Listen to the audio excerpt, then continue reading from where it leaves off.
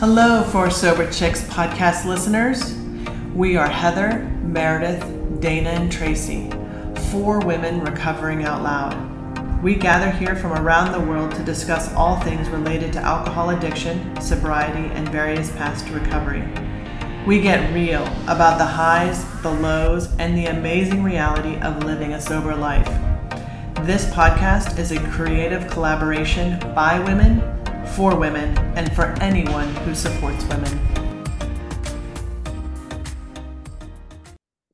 Hello, for Sober Chick podcast listeners. I'm Heather, and with me today are, as always, Meredith and Dana and Tracy. And today we have a very special guest, Margaret Ward, who is going to talk to us about all things related to sober travel.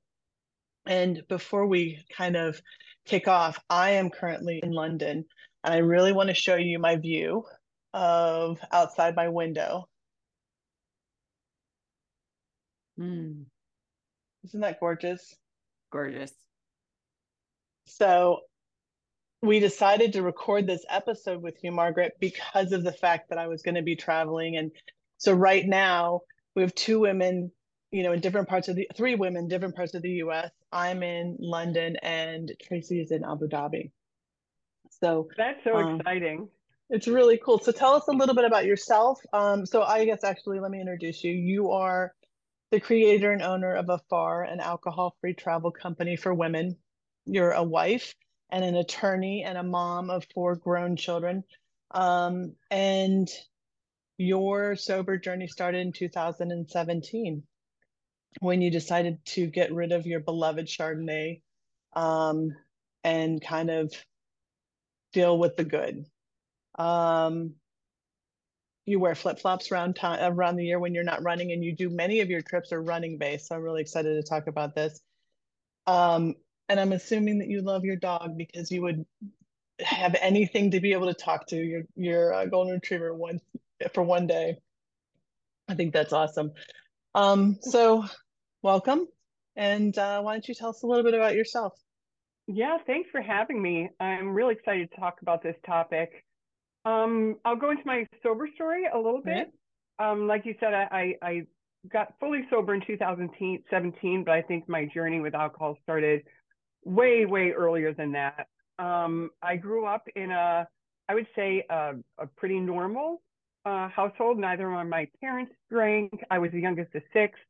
I came from a very privileged background. I was given many opportunities. Drinking really wasn't a part of my story until later in life. During high school and college, of course, I think I used alcohol for social anxiety, but it never got really out of control. And when my kids were younger, luckily I wasn't part of the whole mommy wine culture, because I'm sure I would have gotten sucked into that. But it was really around my mid 30s that I was introduced to Chardonnay, and a switch just flipped with me drinking that, and from then it just slowly progressed. I had a lot of things going on in my life. My kids were getting older. I have four kids, and they were starting to have more activities. They were in middle school and high school. And my husband got very sick. He has Crohn's, and at that time he got very sick. My mother was diagnosed with uterine cancer and passed away shortly thereafter. So it was just one of those things where a lot of things collided all at once. And I reached for Chardonnay at the end of the day to cope with all those things, not realizing that it was going to escalate the way it did, because it looked normal. And I think in some respects, when you're drinking look normal, it's almost harder, because you have society and friends and everyone telling you that, the way you drink is not problematic. And that maybe you should just take a little break, or maybe just cut back a little, or maybe just stop it too. Like, wouldn't that be a great idea? And I started questioning it, privately. I started reading the Quit Lit books. I started Googling at night, do I have a problem? And seeing, different groups online, and always having an out, though, always saying, well, I don't fit this mold. I don't have a rock bottom story. And I didn't see anyone like me.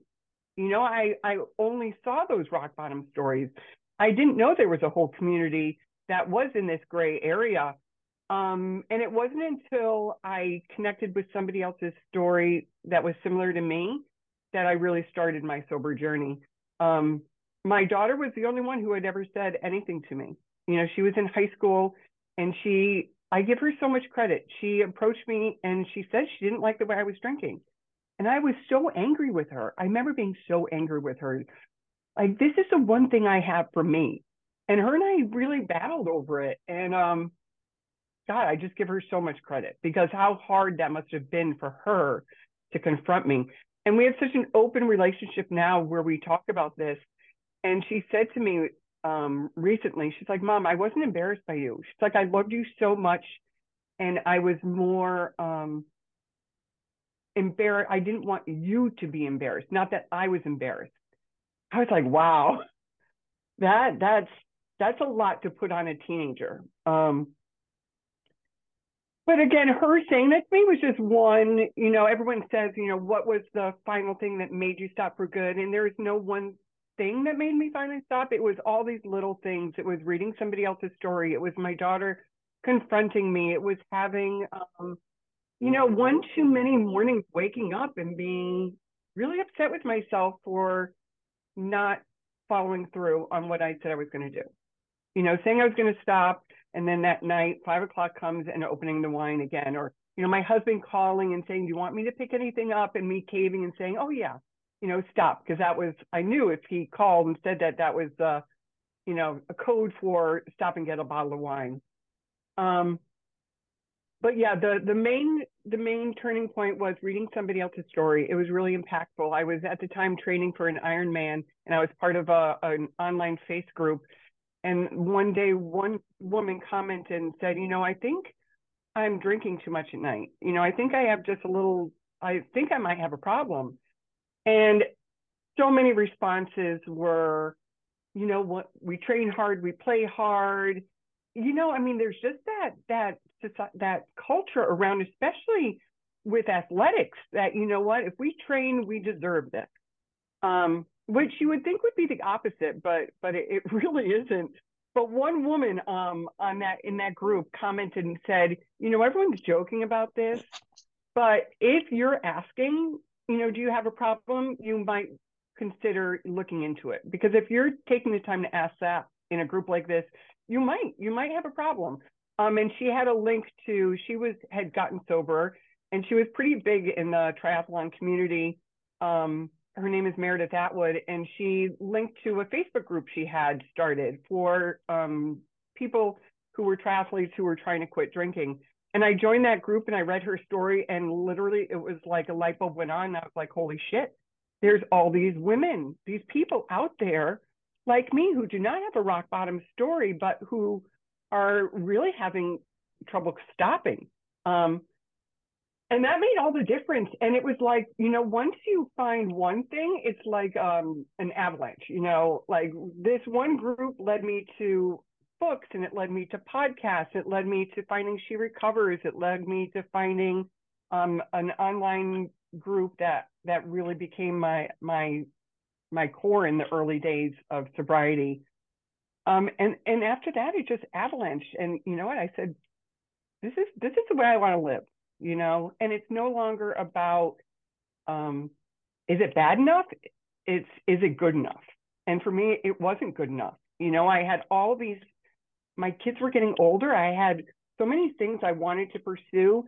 And once I started drinking that glass of wine at night, I would forget about all those. And I was sick of doing that.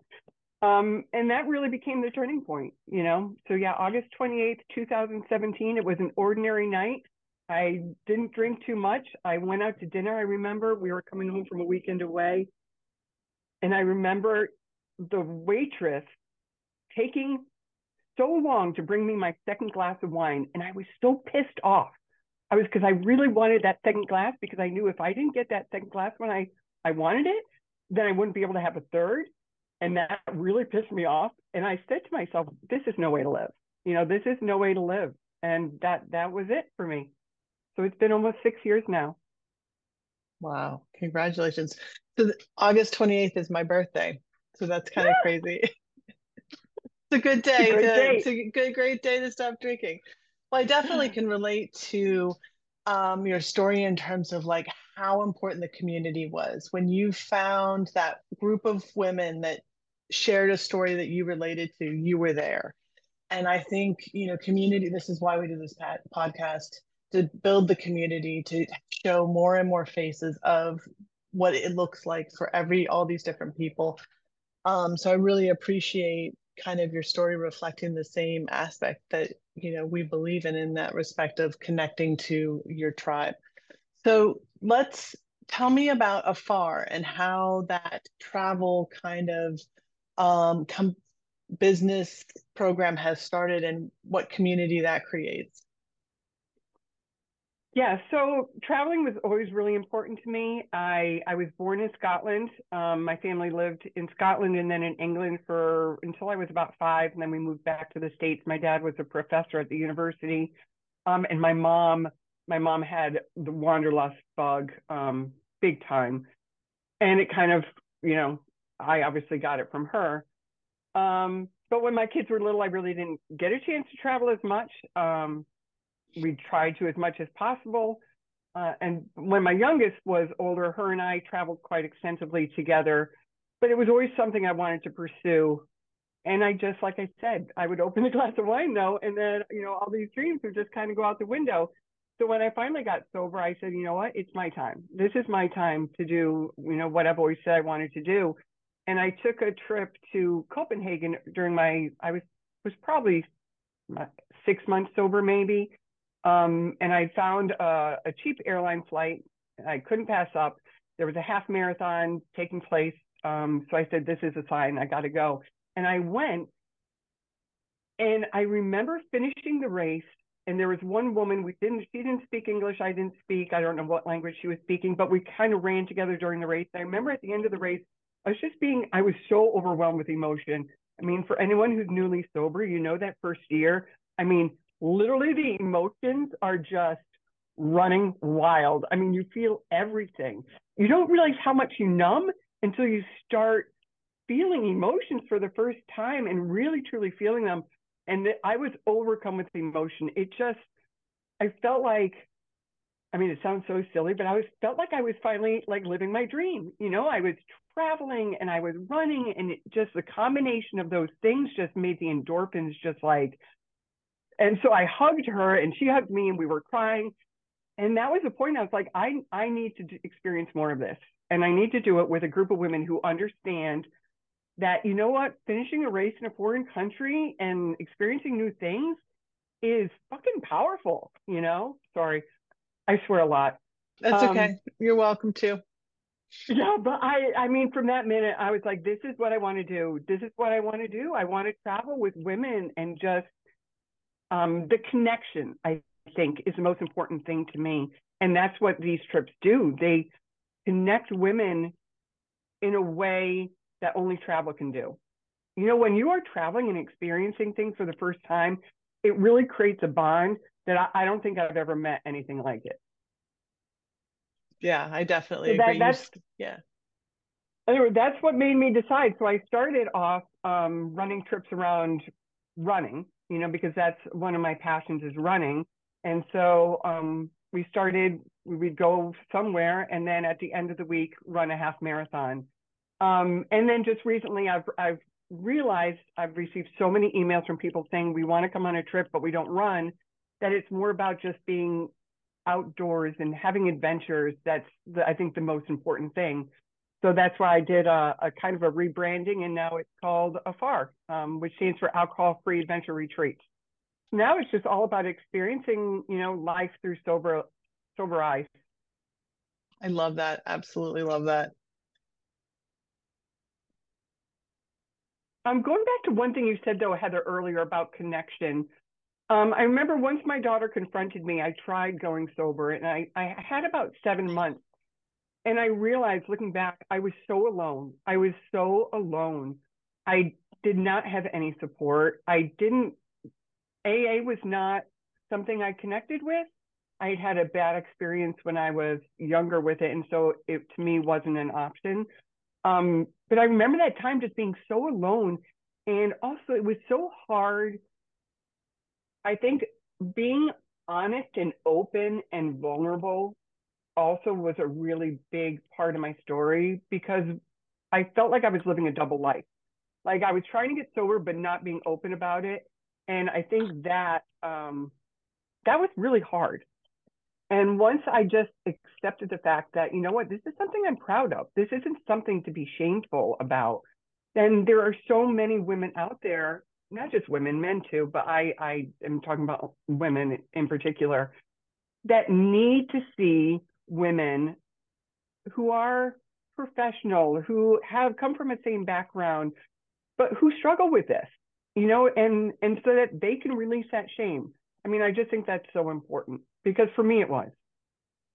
And I do too, Margaret. I love living a sober lifestyle. I want to celebrate all the love, joy, and sexiness that comes with it. And I just love what you've done. And I love just what you said because here you said when you were actively drinking, you felt so alone, you know, and here you decide in sobriety to go and travel alone. I know you do that with women as well now and with groups, but maybe that first trip was, and you were I mean, I can't speak for you and how you felt, but I know for me, you know, I traveled once when I was when I was kind of drinking, kind of not drinking, and I went to Paris for the first time, and it was, and it, I didn't have I had a better time when I was more secure in my sobriety and I was completely sober, because that night that I decided to go out and drink, I didn't trust myself. So the whole time I'm worried about, I'm alone. I'm going to a bar. I'm going to drink, and oh God, I hope I stop in time. So I'm not, you know, going to be in a situation that maybe I wouldn't be in if I was completely sober. I wouldn't, you know, I wouldn't have to be taken advantage of. I wouldn't have to worry if somebody's going to slip some of my drink or where I'm going to wake up and nobody will ever find me. You know, there was a lot of anxiety and fear there because I was drinking, and I didn't trust myself to stop drinking.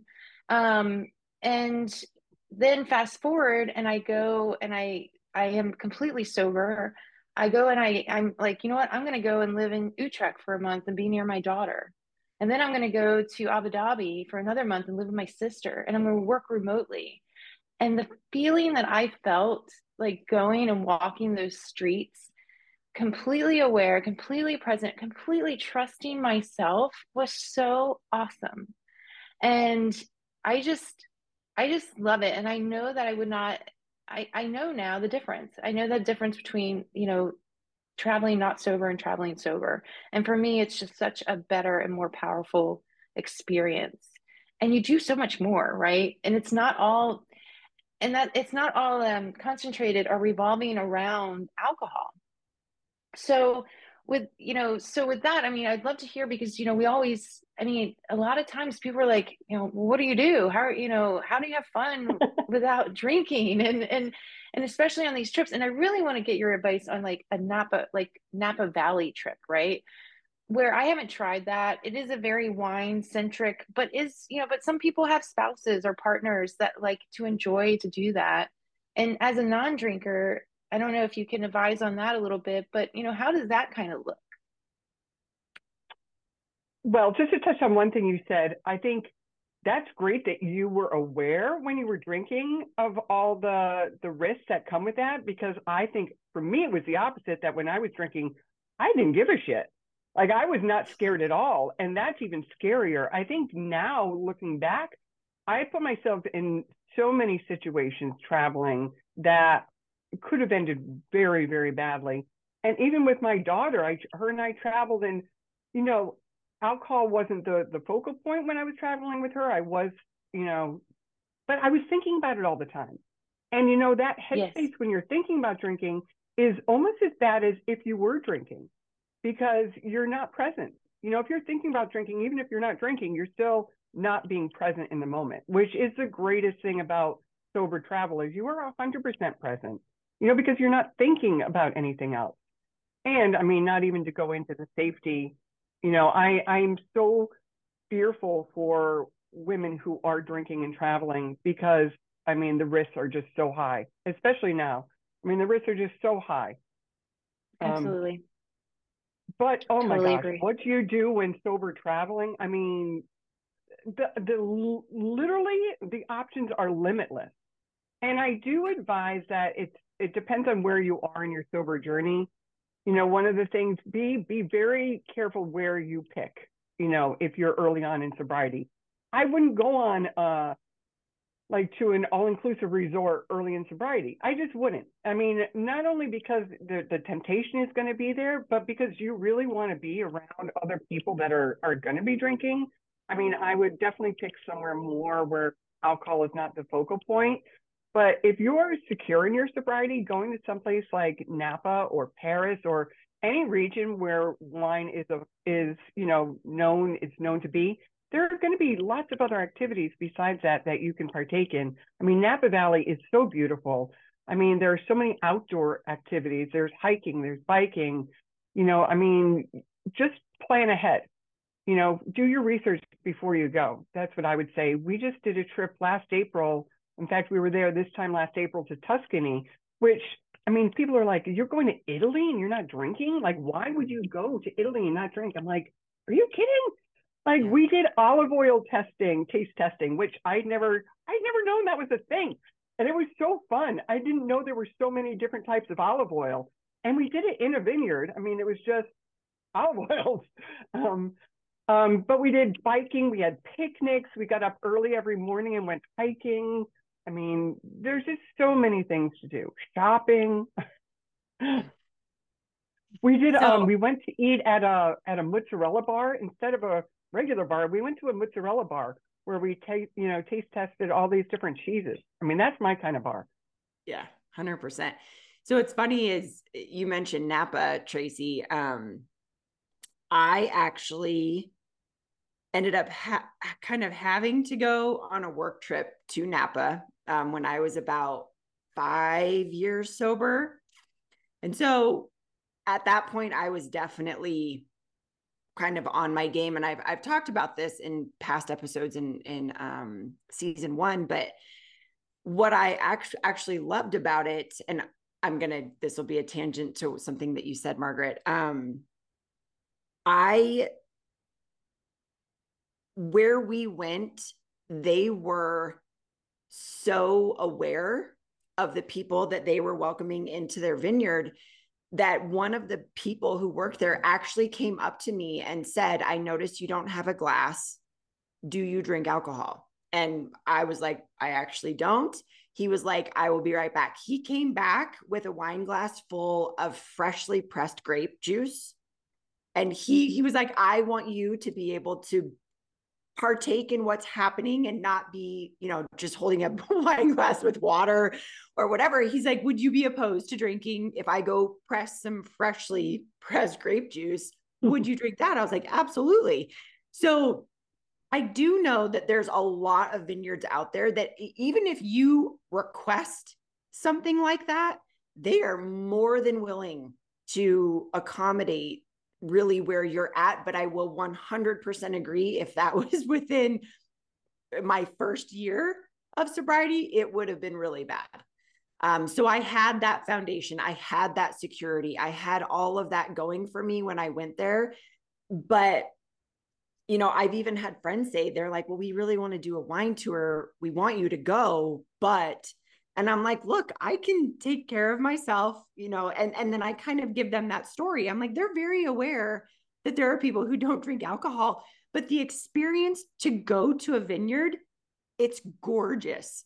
Like whether it's from where they keep all their barrels or out in the vineyards or the process, a lot of times they have outdoor seating where you can eat. Like it is such a good experience to go to. And I want to put it out there that it's completely doable. And they were phenomenal. It was actually the Benzinger winery that we went to. And it was within 5 minutes of everyone walking through like their facilities. They literally, out of 100 people, they noticed I was the only one that did not have a wine glass. And it was immediately not like, oh, do you not like the wine? It was, do you not drink? And I was like, kudos to you. Like that made me feel a part of the group, even though I wasn't feeling left out. They wanted to make sure that I had that with my coworkers. So I thought that was really cool. And Margaret, Meredith, that's a really good point. That's a really good point you bring up, though, because one of the things I really highly suggest is being proactive. You know, people want to help you, but they're 100%. Not going to know unless you ask. So I'm like, you know what? If you're going to even an all-inclusive resort, email, the guest services ahead of time, let them know I don't drink alcohol. What are my options? Will you have things available to me? Or email your Airbnb host and say, listen, I don't drink alcohol. Don't leave the bottle of wine out. Or email a hotel or, anywhere you're going, let them know ahead of time because people want to make you happy. Yep. They will accommodate you. My husband and I, for our 25th anniversary, we did a biking tour in the south of France. And I let them know ahead of time that I didn't drink. And man, I think I got the better drinks from everyone because they had fresh pressed juice for me. They had sparkling water for me. And recently I was going through Paris on a layover and I got to my hotel room and they had a bottle of wine there and saying, this is for you on the house, for your hard, long day of traveling. I'm like, fuck that shit. I called down and I said, I don't drink. What can I have? They sent up 2 bottles of sparkling water. I mean, but you have to ask. So be proactive ahead of time. And that's I've been to other vineyards, and that's the first thing when I walk in the door, I say, can I have a glass of your freshly pressed grapes? And they do not hesitate at all. So again, but that I didn't realize that I could be proactive in that setting because I was like, their business is alcohol. How are they gonna accommodate me? I know they don't make an alcohol-free wine. But I never thought about the grape juice option. So I thought that was great. Yeah. But you had said your first trip sober running after the race and how emotional you got.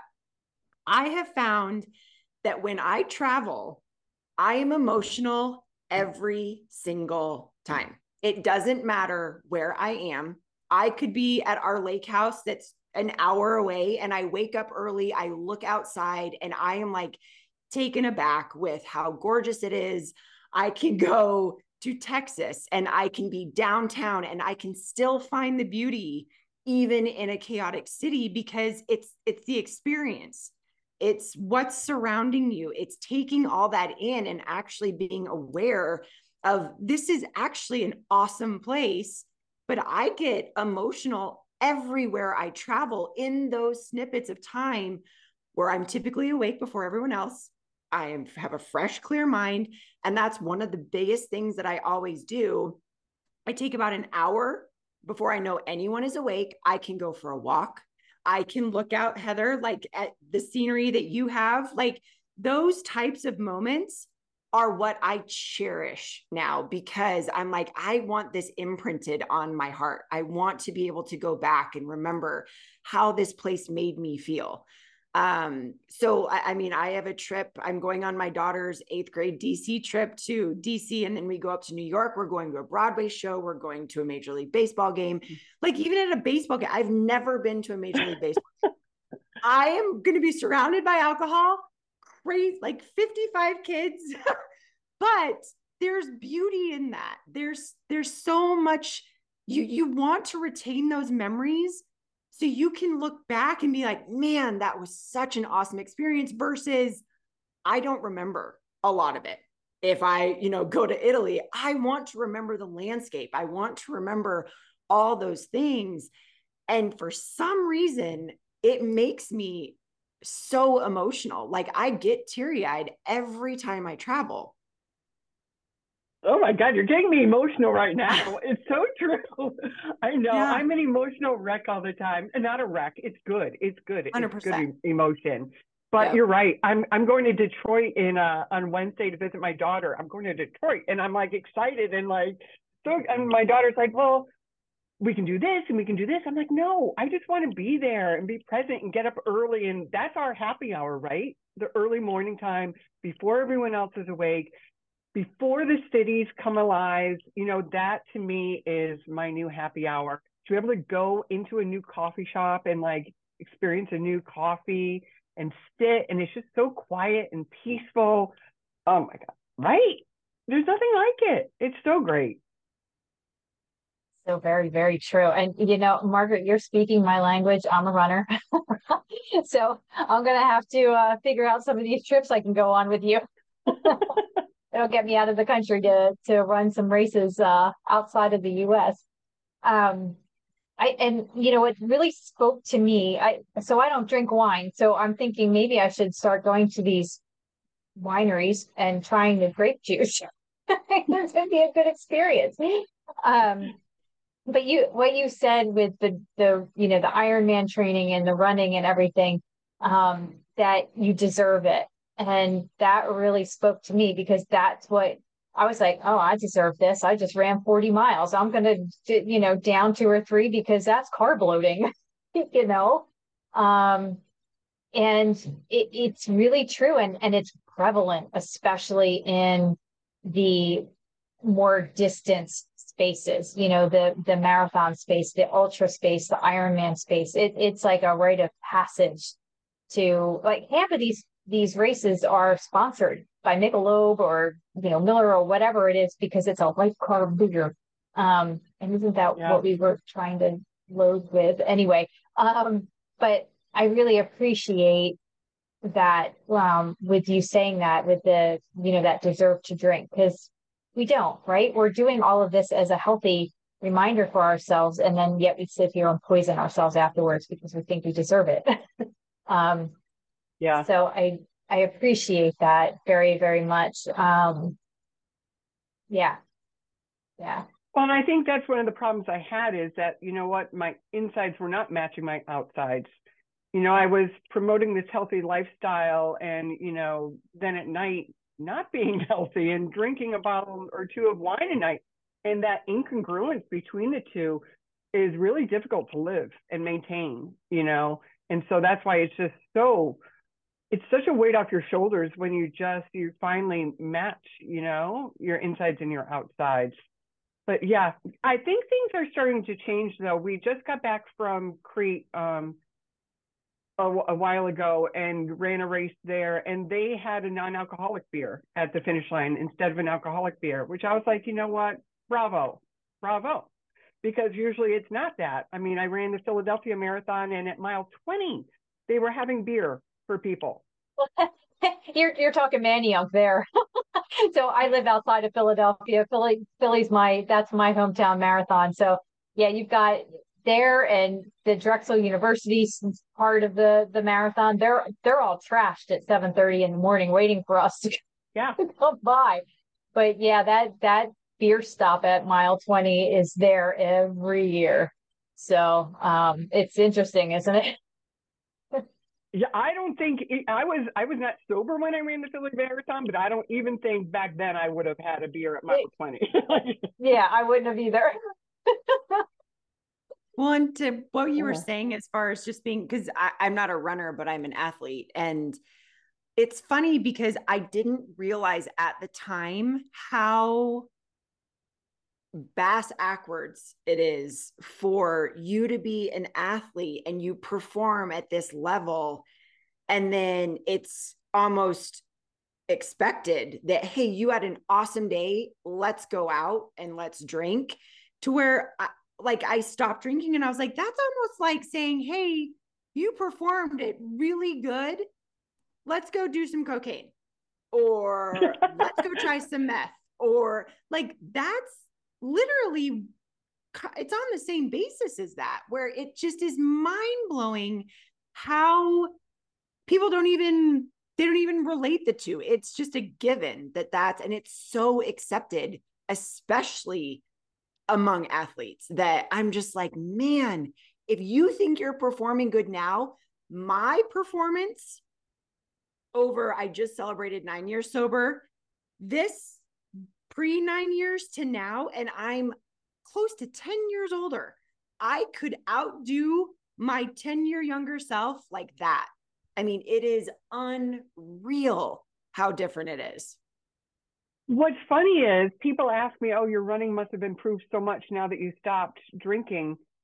And oddly enough, it did not. I think when I was drinking, I pushed myself so hard to overcompensate for the drinking that I didn't listen to my body. And so I just pushed and pushed and pushed and pushed. What is amazing is now I don't wear a watch when I run, because I run just for mental health, and I listen to my body, and I only do what my body says is it wants. So maybe my times aren't faster, but I can tell you in the last 5.5 years, I haven't had one injury, which is huge, because I always used to have a knee brace on, or, going something that was hurting, and my body no longer hurts because I listened to it, which is the most important thing, I think, for longevity as an athlete. What I love to hear about, Margaret, what inspired your trip, and what I found when I traveled sober was, when it is maybe a little bit new, and you're like, well, what do I do with my time? You honed in on something that you loved, and that inspired you to go someplace. And that was, marathons around the world. You had, okay, I know why I'm going, and this is gonna, and then you're doing something that you love to do. For me, it was walking around Paris, and I'm like, okay, what do I do? Well, I like stationery. I love paper. So I'm going to find a stationery store. And so that was my adventure for the day. It was like, okay, find where it is, get the map out, go walk it. And then along the way, stop and have lunch. And then by the time all this was done, a couple hours has passed, and it was really good. So I think having a focus and having that, whether it's to see a band in the city, or having just something, go to a painting class, it's just remarkable. So kudos to you. I think it's great. No, and I think that's great, especially if you're not used to traveling and it maybe makes you a little nervous. Finding a theme, is a great, or what do you like? Like, sit down and ask yourself, what do I like, and where can I go and do this? I mean, if you like cooking, my God, cooking, you can go and take classes anywhere around the world, Italy, France, try a different type of cooking anywhere. Thailand, oh my gosh. But I think that's a great idea. Yeah, find something you like and then go. Do you like surfing? Do you like the ocean? Do you like scuba diving? I think I'm going to go and get scuba certified. I never thought I would do that, but I'm like, there's so many places that I want to go that require that. So why not? You have so much extra time now that you're not consumed with drinking, that you can explore all these different things. Or even if you're not sure you like something, go and give it a try.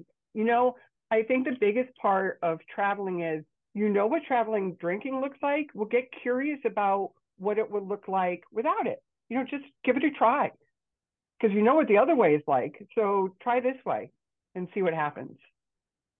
I love that. And I love the experiences. We've done cooking classes all around the world. I usually take our kids and do it, and you get these amazing recipes. We've also scuba dive as a family and get to see different countries, kind of water, coastline and stuff. And we do a lot of museums, like I was in Paris last week.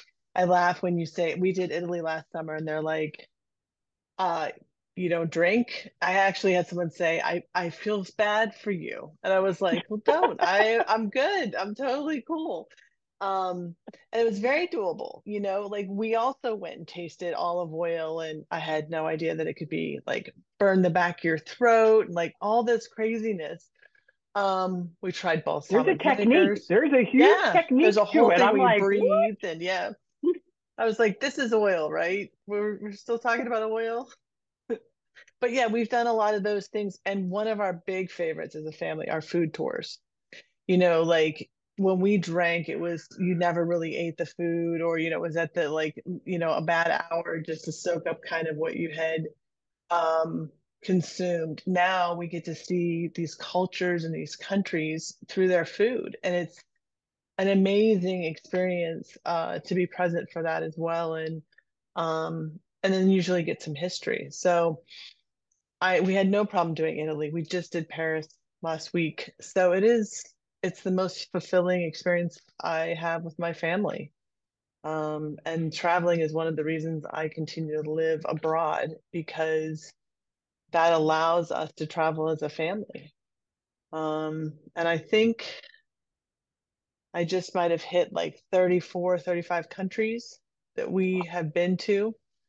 And a big chunk of them, so 10 years on June. We just celebrated 5 years in the United Arab Emirates, but 10 years in the US, leaving the US in June.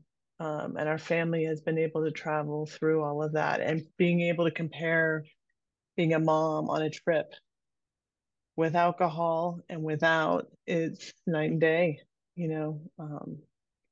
So thank you for creating this amazing platform where women who want to travel by themselves and have that experience can come together with a sisterhood. Those friends, those women are going to be friends forever. Like, what an amazing bonding experience. And then to also have it be on the basis of recovery and sobriety and doing it together. And I think that's beautiful. So any last words, anything else you want to share with us about your journey? And man, Heather, you're living the dream. Like that, you are living the dream. I mean, that is my goal, you know, to be living abroad or continuously traveling. My youngest is heading off to college in September, so the time is now.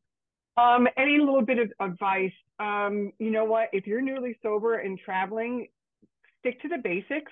Remember to eat and drink, you know.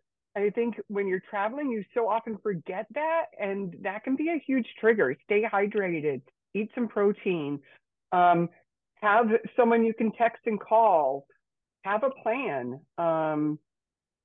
Yeah, but don't let it scare you from doing it, you know. Just do it. Now's the time. I love it. Just do it. Yes. Go get your passports if you don't have them yet. Anyone listening? Yeah. Go get them. You can do it. Absolutely. So where can we find you in the social media world? So I'm on Facebook. My website is www.afadventureretreats.com. I'm on Instagram as AF Adventure Retreats. Yeah, or just send me a DM.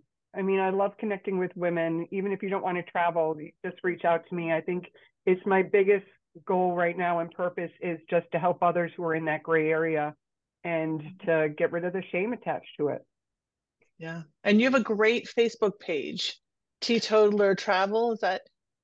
Yeah, I started this Facebook group a couple of years ago called Teetotaling Travelers, just to bring people together who are traveling alcohol free. And because there is a lot of support that we do need, you know, it is an area where you often associate traveling with alcohol. So it's great to just have a group of people come together and say, you know what, you can still do it. Wonderful. And we'll link all of those when we post the episode, and a couple days up before the episode is released as well, to kind of let people be able to connect with you. So thank you so much for giving us your time today, and an amazing conversation. And I hope that, you know, this conversation will inspire someone to go and have like a life-changing sober travel experience. So thank you so much. Thank Thank you, you, Margaret. Margaret. Bye. Thank you so much. Safe Bye. travels. Thanks so much for joining us today. We appreciate you and wish you the best on your sober adventures. For more information and details on upcoming episodes, check us out on YouTube or Instagram at 4SoberChicks. That's number 4 SoberChicks. We welcome your feedback and look forward to being with you on the next episode.